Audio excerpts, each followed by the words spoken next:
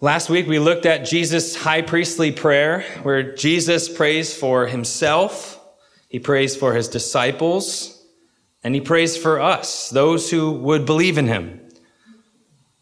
He prays specifically for his glory, for our holiness, and for church unity.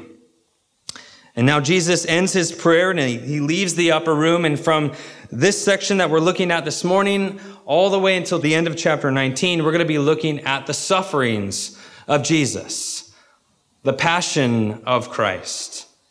He'll be betrayed and arrested in our passage this morning. And yet we will see that this does not take Jesus by surprise. He's not some helpless victim, but he's in complete control of the situation. Take a look at John chapter 18, starting in verse 1. When Jesus had spoken these words, he went out with his disciples across the brook Kidron, where there was a garden, which he and his disciples entered. Now Judas, who betrayed him, also knew the place, for Jesus often met there with his disciples. So Judas, having procured a band of soldiers and some officers from the chief priests and the Pharisees, went there with lanterns and torches and weapons. Then Jesus, knowing all that would happen to him, came forward and said to them, "Whom do you seek?" They answered him, "Jesus of Nazareth." Jesus said to them, "I am he." Judas, who betrayed him, was standing with them. When Jesus said to them, "I am he," they drew back and fell to the ground. So he asked them again, "Whom do you seek?" They said, "Jesus of Nazareth." Jesus answered, "I told you that I am he. So if you seek me, let these men go." This was to fulfill the word that he had spoken. "Of those whom you gave me, I have lost not one." Then Simon Peter, having a sword, drew it and struck the high priest's servant and cut off his right ear. The servant's name was Malchus. So Jesus said to Peter, "Put your sword into its sheath. Shall I not drink the cup that the Father has given me?" So the band of soldiers and their captain and the officers of the Jews arrested Jesus and bound him. This is God's word. Let's pray. Heavenly Father, as we look at these verses this morning, we pray for the help of the Holy Spirit to understand what they say, what they mean, and why they matter. And we ask it in Jesus' name. Amen. Amen. Well, wow, what a passage.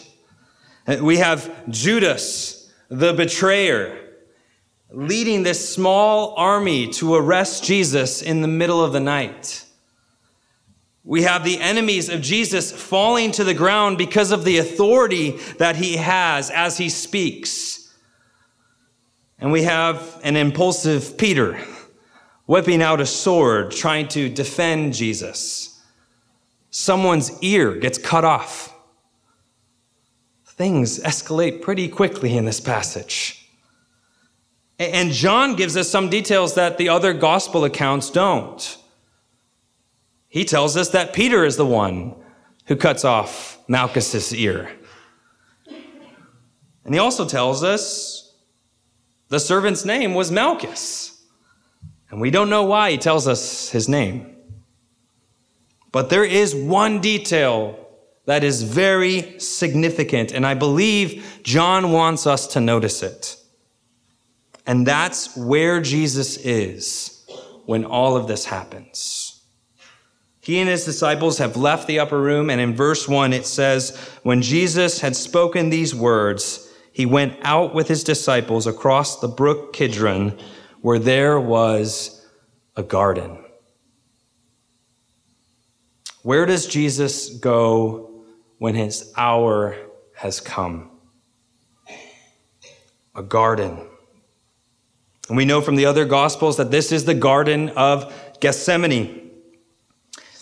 Jesus had prayed for the Father to glorify him, and we know that this glorification is going to happen by means of the cross. And so it's very important for us to notice here that as Jesus heads to the cross to begin his work of redemption, to die for the sins of his people, he begins it in a garden.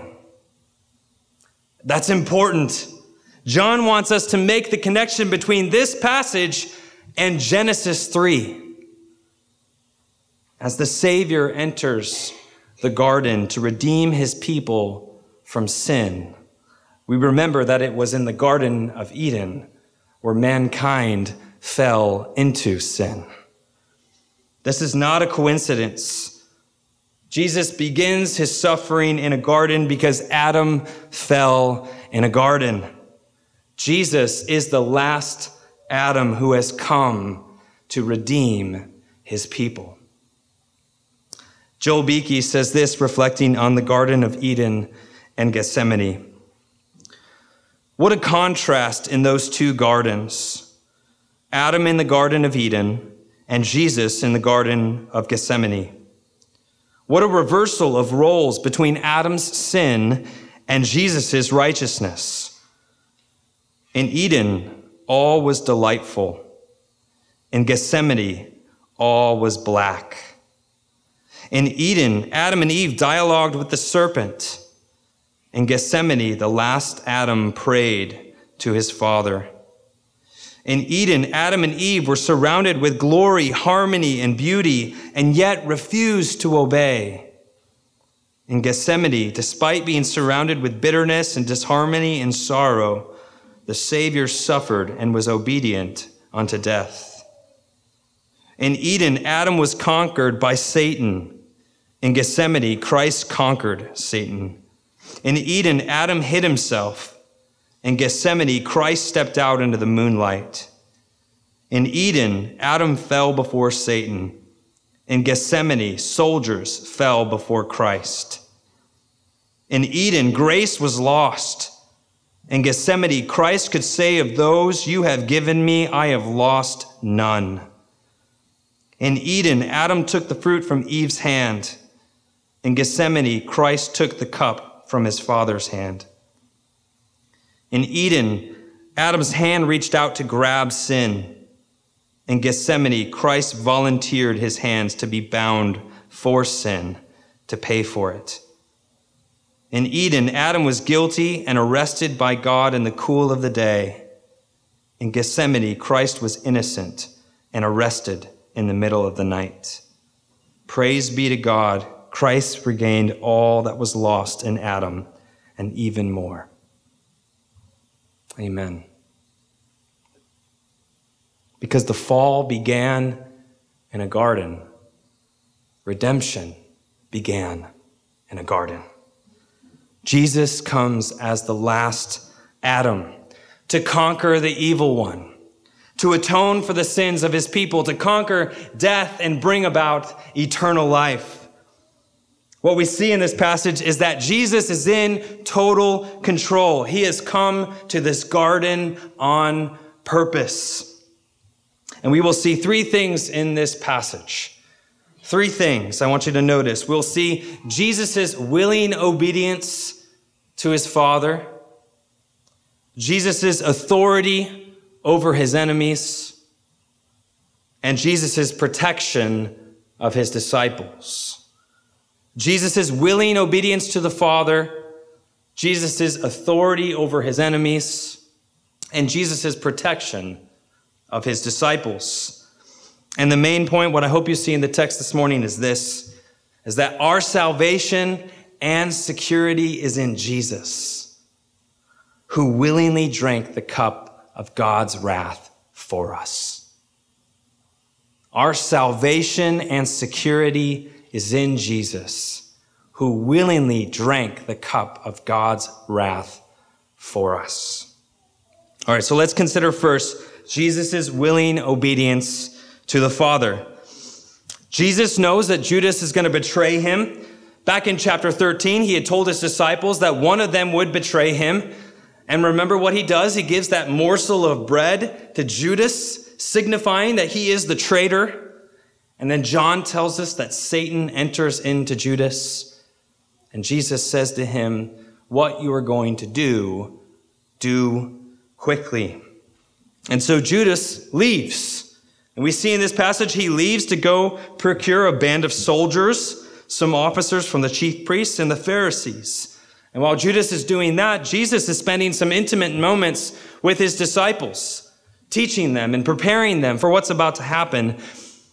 And then he prays. And then he and his disciples head to the garden where they often met.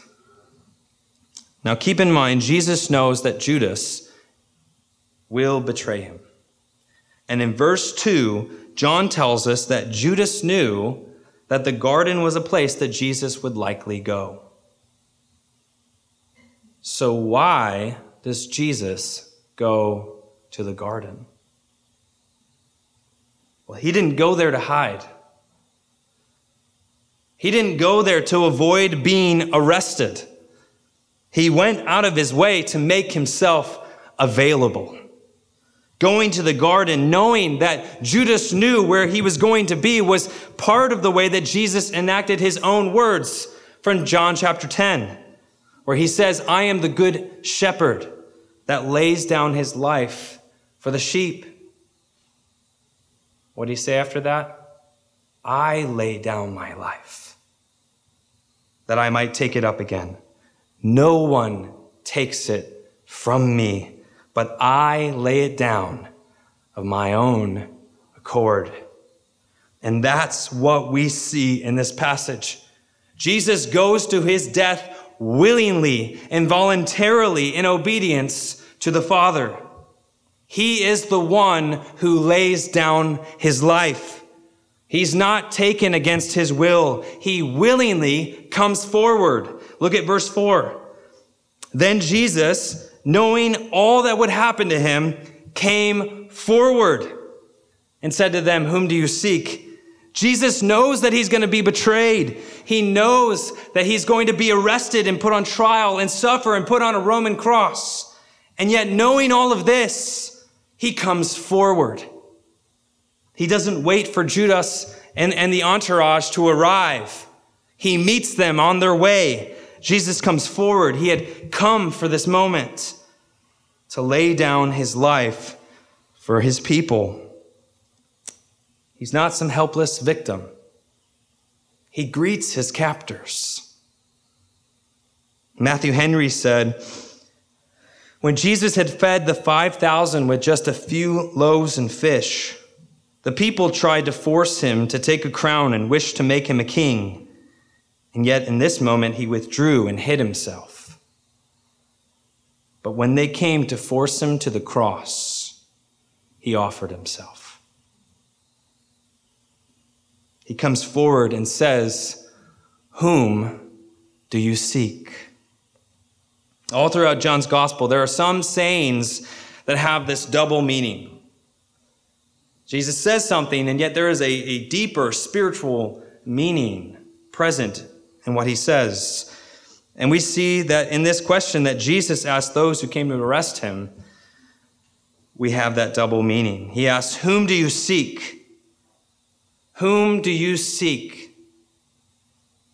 The one thing that God wants for you and me is for us to seek the Savior. To seek Jesus of Nazareth.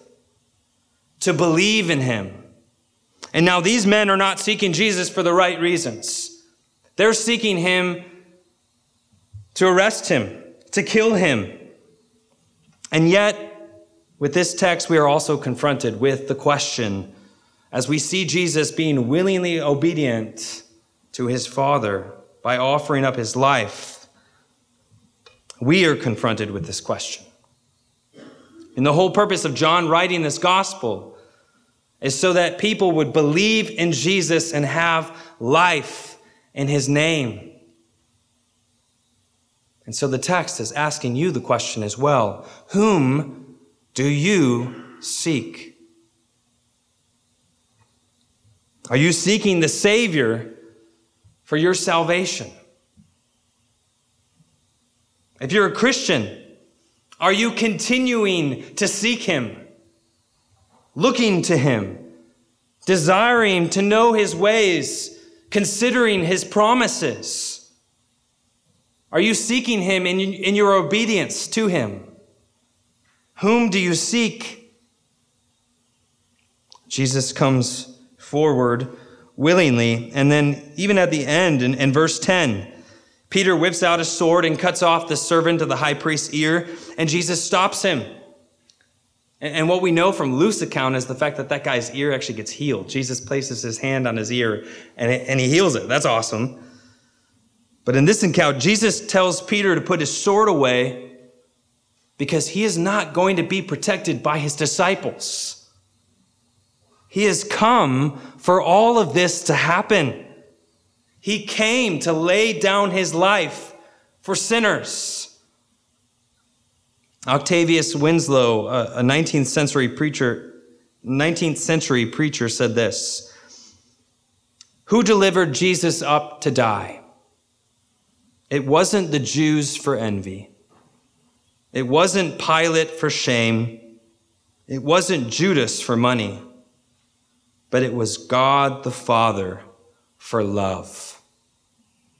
God the Father giving his Son for us. And it was Christ giving himself for us. Christ willingly gave up his life for your sins and mine." And that's what we see here in this passage. He went to the garden so that his captors would find him. He came forward. He stopped Peter because Peter was trying to prevent him from what he needed and was willing to do. Everything about the garden is focused on the willing obedience and sacrifice of Jesus Christ. Look at verse 11. "So Jesus said to Peter, 'Put your sword into its sheath. Shall I not drink the cup that the Father has given me?'" He asked Peter that question. Shall I not drink the cup that the Father has given me? What is this cup that Jesus is talking about? Jesus is referencing back to the Old Testament. In Isaiah, it was called the cup of God's wrath. The cup of God's wrath towards sin. And Jesus drank the cup of God's wrath that you deserve. He drank every last drop on the cross. On the cross, he drank it to the full. And this is a lesson that Peter found so hard. As Jesus was telling his disciples that he must suffer many things and be killed, what does Peter say to Jesus? "Far be it from you, Lord. This will never happen to you." And what does Jesus say in response? "Get behind me, Satan." Peter loved God. Peter loved Jesus, and he hated the wickedness and evil in this world. But he failed to understand the purpose of God. Here in the garden, Jesus is saying to Peter, there is a cup I must drink. I'm willing to drink it. And that should give all of us confidence in our faith. Because how will you know that Jesus will receive you with how sinful you are? When you sin today, or you sin tomorrow and your conscience feels guilty, how do you know that Jesus won't give up on you? Because he drank the cup of God's wrath for you if you believe in him. He already went to the cross. He already conquered. He already atoned for the sins of his people. And so the very fact that Jesus says to Peter here, shall I not drink the cup that the Father has given me, should be the greatest comfort to your soul. If he drank it to the full, then that means there is only blessing for you if you believe in him. There is only forgiveness and mercy and grace even when we sin. Amen? There's new mercies every morning because Jesus willingly drank the cup. And so find great comfort the next time that you think you've outsinned the grace of God. Remind yourself that he has drank the cup of God's wrath on your behalf. You are forgiven if you believe in him. And when we realize that he drank the cup, we'll want to obey him. We'll want to be more like him and do things that please him. The gospel is what should fuel our repentance and our obedience. Okay, so we've seen that Jesus was willingly obedient to the Father. We also see his authority over his enemies in this passage. Jesus comes forward, he confronts his captors, and he asks them, whom are you seeking? Now look at verse 5. They answered him, Jesus of Nazareth. Jesus said to them, I am he. Judas, who betrayed him, was standing with them. When Jesus said to them, I am he, they drew back and fell to the ground. That's awesome. What an awesome moment.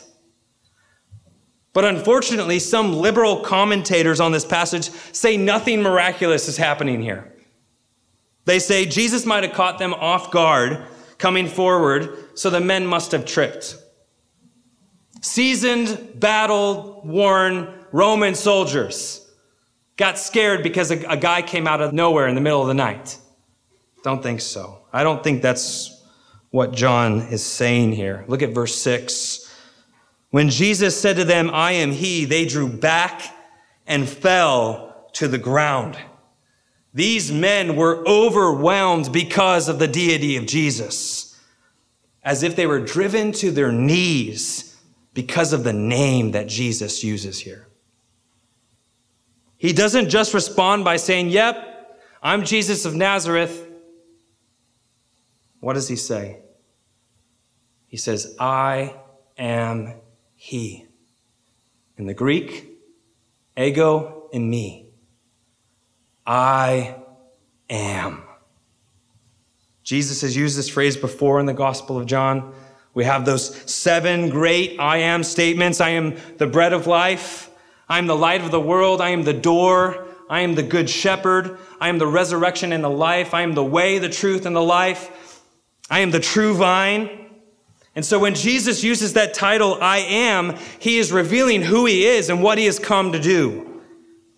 And now here Jesus says, I am. He's using the divine name of Yahweh, the name that he gave Moses at the burning bush. And what he is saying by using that name, he is saying, I am God. I am God. And what happens when he uses that name? John says they drew back and fell to the ground. And just so you know, a band of soldiers here was a couple, 100 soldiers. Definitely overkill in coming to arrest one man. But John clearly wants us to think that if Jesus could drive all these men to the ground by saying one word, what could have hindered him from escaping the cross? Now, he is in complete control in this situation. He is the king who has all power and authority. No one is coming to take his life against his will. While it seems that Jesus and his disciples are outnumbered, what John is revealing here is that Judas, the soldiers, the servants, and the Pharisees, they're the ones who are outnumbered. Outnumbered by the God who made them and came to redeem his people. They think they're finally getting their way, but in reality, they're just playing into the plan of God.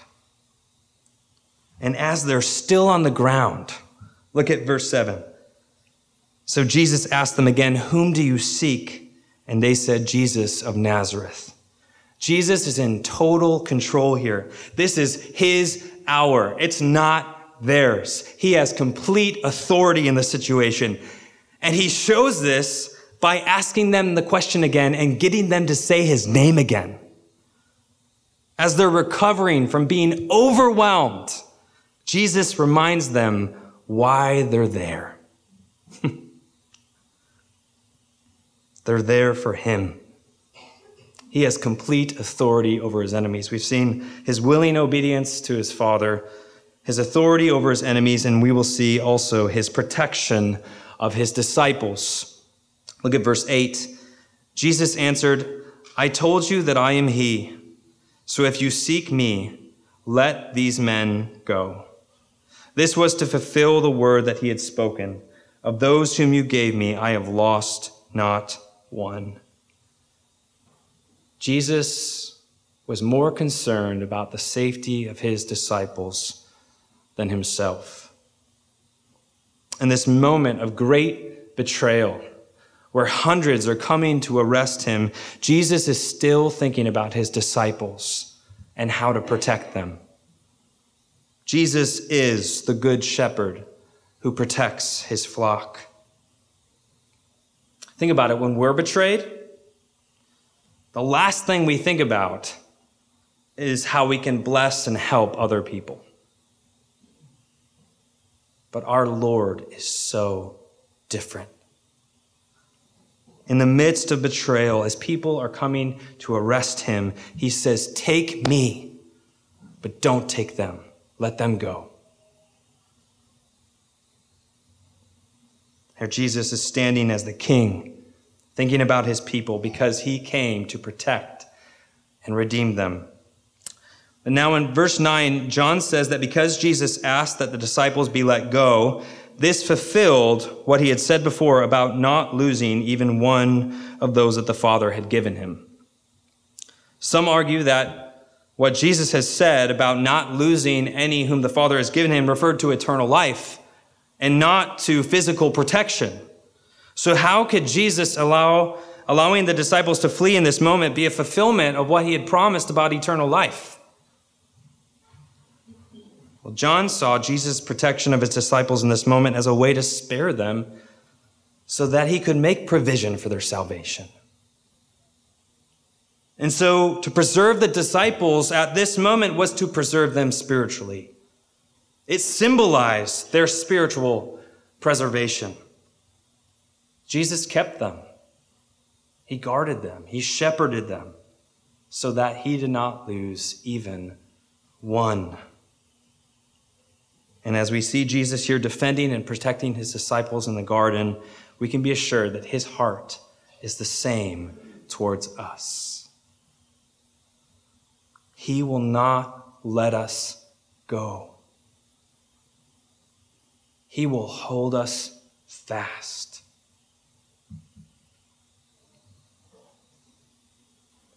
It's Jesus in the garden making sure that your faith won't fail, willingly suffering in your place, so that he could say to the Father that those you have given me, I have lost none. He keeps you. He is the good shepherd. While the shepherd was taken, the sheep were allowed to flee away unharmed. So what a comfort is that for us who are in Christ. And why does Jesus do this? Why does Jesus do this? Because of the love and compassion that he has for his people.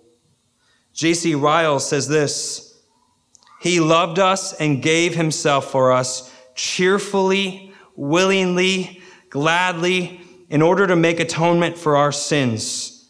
It was the joy set before him which made him endure the cross and despise the shame, and yield himself up without reluctance into the hands of his enemies. Let this thought abide in our hearts and refresh our souls. We have a Savior who is far more willing to save us than we are willing to be saved. If we are not saved, the fault is all our own. Jesus is just as willing to receive and pardon as he was willing to be taken prisoner, to bleed, and to die. And that's what he does. In verse 12, it says, "So the band of soldiers and their captain and the officers of the Jews arrested Jesus and bound him." It's easy to pass over that passage, but think about it. There's a very powerful image here. You have all these soldiers who have fallen down because of Jesus' word. But nothing changes in them. They get back up, and here they are arresting Jesus. Think about this. This is the God who gives life and breath to all things. The God who is eternal. And he is willing to have himself bound as a prisoner. In Isaiah, it says that he was numbered with the transgressors. He was treated like a criminal. Jesus was treated as if he was a violent criminal because of your sin and because of my sin. It says he is bound. They bound him. If we understand what is happening here, Jesus is willingly offering up his life. And so these soldiers are binding up the sacrifice. Just like Abraham bound up Isaac in Genesis chapter 22. Now here we have the lamb that Abraham said that God would provide. The Lamb of God who takes away the sin of the world. Jesus was bound so that you might go free.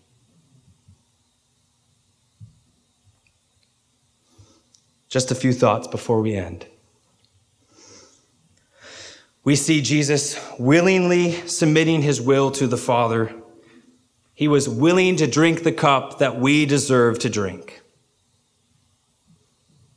He was not some helpless victim. He had complete control over the entire situation. He has all authority. He's the one who can knock over hundreds of soldiers with just a word about who he is. And he loves you. He has compassion towards his disciples. He desires for their protection so that none of them fall away. And so you need to know the greatness of the love of Christ for you. That's why he came. That's why he went willingly. Friends, the gospel message is not only for lost people. The gospel message is not only for lost people. We as Christians need it. We need it daily. We need it hourly. Every second to sustain us, to keep us from sin, to remind us of our identity, that it's in Christ, to motivate us towards love and good works, to beat down the pride within our own hearts, and to protect us from despair. The Apostle Paul says in Romans to the Roman church, to Christians, I am eager to preach the gospel to you who are in Rome. Brothers and sisters, we need to be reminded and rejoice in the love of Christ. If the gospel message is boring to you, If the gospel message doesn't affect you, then something is wrong. Though we are entirely undeserving, Jesus has loved us to the full and to the end. For the Gospel of John, the betrayal in the garden not only displays the depth of human sin and depravity, we see that in Judas, the disciple who betrayed Jesus. We see that in the religious leaders who claimed to believe in God and yet came to the garden to bind him in order to destroy him. In the garden, we see not only the depth of human sin, but we see the depth of the grace and mercy of God. God removed the first Adam from the garden, and yet he entered himself as the second Adam in order to offer up himself for our salvation and security. Our salvation and security is in Jesus, who willingly drank the cup of God's wrath for us. Let's pray. Father in heaven, we thank you for your word. We thank you for Jesus, who willingly gave himself for us, who suffered in the garden and took on the punishment that we deserved. He drank the cup of wrath on our behalf. We're thankful that he is the good shepherd who protects and keeps us. And yet, Lord, we confess that we often forget this. And instead of seeking Christ, we seek worldly things. Help us to see the gospel more clearly. Help us to draw closer to Christ. Give us the grace to seek you and trust you more. In Jesus' name we pray. Amen.